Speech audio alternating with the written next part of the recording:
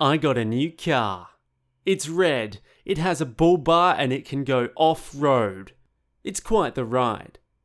I want to tell you about my first trip in my new car. And the first thing I wanted to do in my new car was drive through a fast food joint and get a burger. So that's what I did.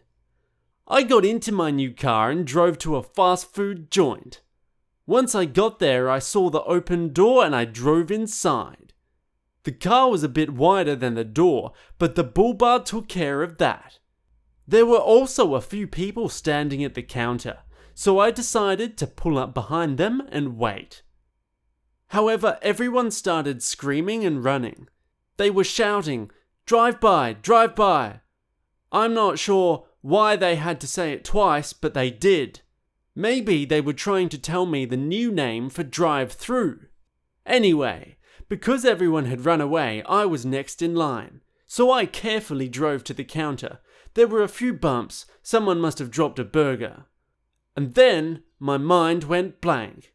I forgot what I wanted. You know, there are suddenly all these options in front of you, and you forget the one thing you wanted. Eventually, after a minute or so, I ordered some chips and a drink. The service was good. I paid, got my stuff, and calmly drove my new car out through the other door. Again, it was a bit small, but the bull bar came in handy again. It was only as I was driving home that I remembered I wanted a burger. Can I Get a Burger? By Christopher Stannard. Read by Thomas Medina from WaitWhatSorry.com.